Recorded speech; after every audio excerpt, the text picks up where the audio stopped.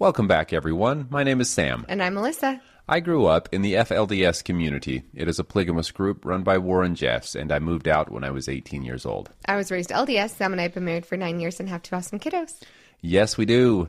We want to quickly thank our donors and those that are members of our channel. We really do appreciate your love and support. Yes, today is the final episode of Daughters of the Cult, talking about the LeBaron group. This is episode 5, and if you haven't seen our other episodes, then you can click the link above and start from the beginning. And this has been a wild ride for these past 5 episodes. Oh my word. But this is kind of the end of it, and so much is coming to a head. Episode 4 ended with the 4 o'clock murders about to happen. And basically episode 5 was all about these 4 o'clock murders. Right. So there were a couple things that were instantly very intriguing about these murders. One, they had 3 people on the hit list from the Book of the New Covenant, right? And the Kingdom of God, or the KOG, had come up into the United States from Mexico, and they are fulfilling and basically doing this hit list that Ervil LeBaron had written down in the Book of the New Covenant. And Eddie Marsan, Mark Shanath, and Dwayne Shanath were the next people on this list. And they decided that they were going to wear matching disguises, matching stolen pickup trucks for all 3 murders at the same time. There actually ended up being 4 murders. Yeah, they planned it for 2 years. It was very well thought out. At first, I was wondering why they would be dressed the same and why they would do that. But you find out in the trial. Exactly. It was all to make it so difficult for the law enforcement to come after them. Yes, I thought it was also so interesting and kind of crazy that they decided to do this on June 27th at 4 p.m., which is when Joseph Smith was killed at Carthage jail. And Joseph Smith is the founding prophet of all Mormonism, all the different Mormonism branches and fundamental Mormonism. So when they mentioned that, I was like, oh my gosh, like the amount of thought that they put into every tiny detail of these murders. And it went off without a hitch. I mean, the hitch was they were successful at the murders. One of the men did have their daughter Jenny there, Dwayne, I believe. Mm-hmm. And so the guy saw that the little girl was screaming because she had just watched her father be killed, and he went and shot her at point blank as well. The amount of, to even kill a person to begin with, the mental space to be able to do that. Yeah. And then on top of that, to be able to do it so quickly and without thinking to a child made me sick. Yeah. I don't understand it. I don't understand how people can do it. I know that they were claiming they were doing it for God or for their prophet, whatever. It just is so mind-blowing to me. I mean, I came from a very, very high-demand, strict religion as well, that I thought at the time I would do anything for the prophet or for God, as I thought. But I don't know. If Warren Jeffs had come to me and said, hey, God wants you to go kill so-and-so, I don't think I could have done it. I think the difference for Kingdom of God was the fact that they had been raised around violence their whole lives. So I think they were kind of immune to the violence factor because Ervil was their father. They had been in Mexico. They had been in raids. They had been killing other members from other sects. And then their training as a militia to get ready to do that, I think that had to have played a bigger part into how they would be capable of something like that. For sure. And not to mention that Ervil LeBaron, who was the mastermind, the evil mastermind behind all of this stuff, he was very detailed on how they were supposed to do it. But not only that, he was very good at using scripture, which this kind of reminds me of Warren Jeffs, using scripture to justify doing certain things. Like he would use examples of when God commanded people to be killed in scripture and say, see, this is as old as time. This is what God asks his people to do sometimes because so-and-so isn't supposed to be on this earth anymore. Yeah. And so, yeah, it was definitely a very well thought out, but also justified by scripture according to Ervil LeBaron. And at this point, so much of the Shanath family had been kind of on their own, trying to leave like all the LeBaron stuff in the past, pretty much, right? Celia and Anna were both living with Mark Shanath, taking care of their children, like dealing with all of this and trying to like start normal lives that I think they were probably all very caught off guard. It seemed like they were. They're talking about the fact that like at 13, it happens. And now every time someone knocks on the door, they're 13-year-olds having to stick a gun out the window. And they're told, if you see your sibling, because they're all related, like closely related. If you see a sibling with a gun, shoot them. Can you imagine if you haven't been trained? Like, Anna is being told this. She hasn't been trained since birth to kill people because she had been in the United States for a long time at this point. The idea of if you see your sibling and they have a gun, shoot them and kill them is crazy. But they knew that Lillian was on the list. Their mother in Denver was on the list. There were more people that were on this hit list that they needed to be worried about. And because of the fact, and I didn't know this either, they said in the trial, they had an idea of who it was. They didn't have any proof, and they were just grasping at straws for anything. And they ended up, well, I guess I have to take a step back before we say why the disguises were important. But, you know, they put the Shanath family in witness protection.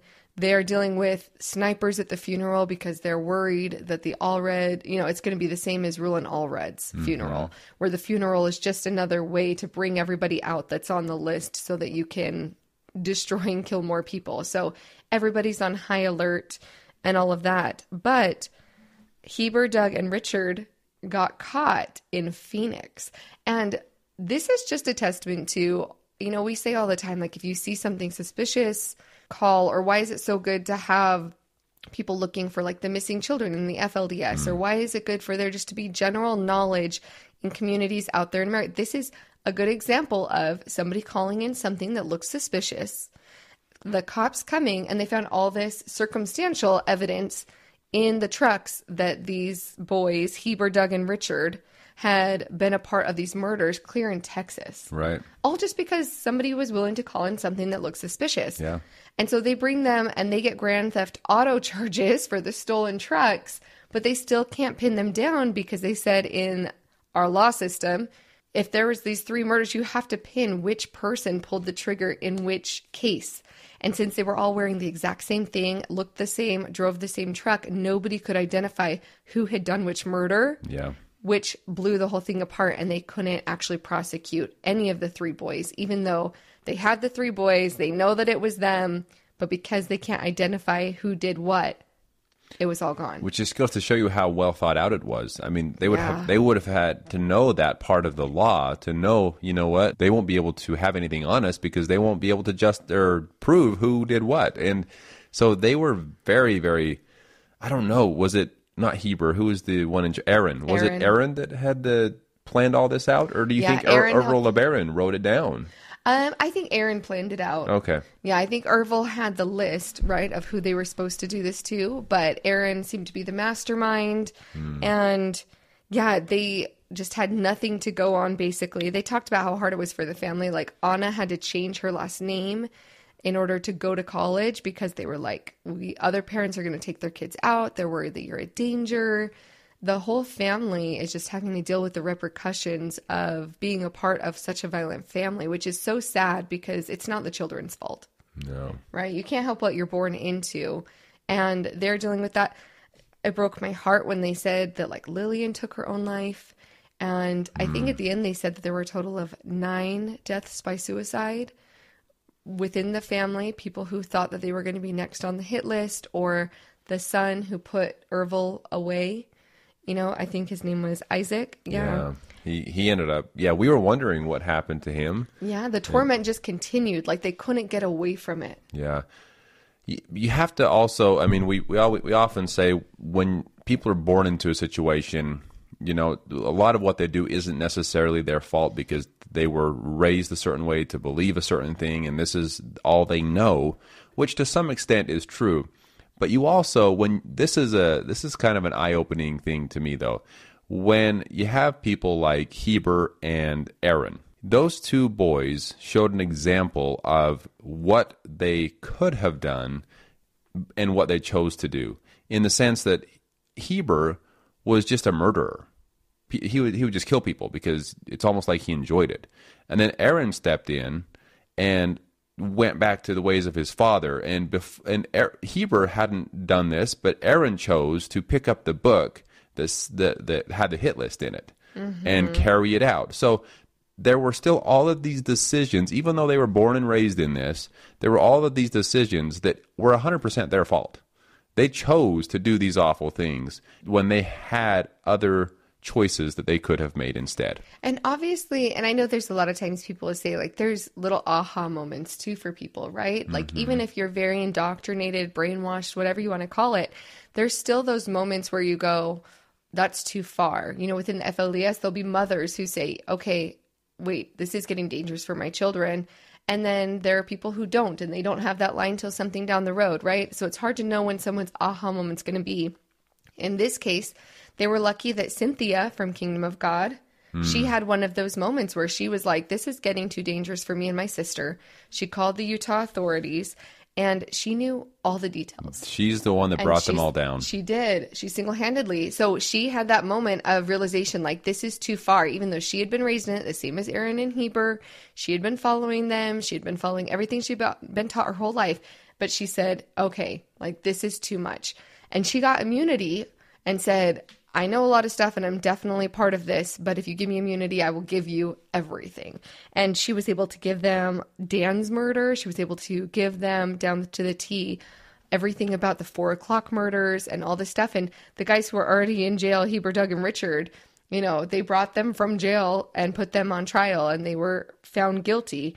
And Cynthia testified. She stood there and actually, like, said it in front of them to their faces, like, no fear. Or they said it seemed like she wasn't. Yeah. And Heber and Doug were prisoned for life. Richard took a plea deal for 5 years. He was a minor, so they said everything was a little bit different for him. But ultimately, she helped get all the bad guys. But if it wasn't for her standing up for what was right and saying enough is enough, they would have gotten away with the perfect murder. Yeah. Murders. Right, exactly. And so this also goes to show a good example of someone that the natural instinct comes out and says, you know what? Yes, this is the way I was raised. This is what I was taught. But my natural instinct says killing people is not good. And I don't like this. And so I'm going to turn my brothers in. And so that's just another example that just because you're raised a certain way, and I have my personal example too of stepping outside of the bubble, and you know, those are just some moments where there's still hope. There's hope that someone within these high demand groups, some of these really dangerous high demand groups, will eventually stand up and say, no, I'm not going to allow this. I'm not going to do this type of thing anymore. Yeah, and then 2 years later, they were able to catch Aaron. The Mexican government decided that they were going to try harder to pursue this. They're seeing the danger that's being caused by the KOG. They get Aaron, they extradite him, and he spends 45 years in prison for orchestrating the killings.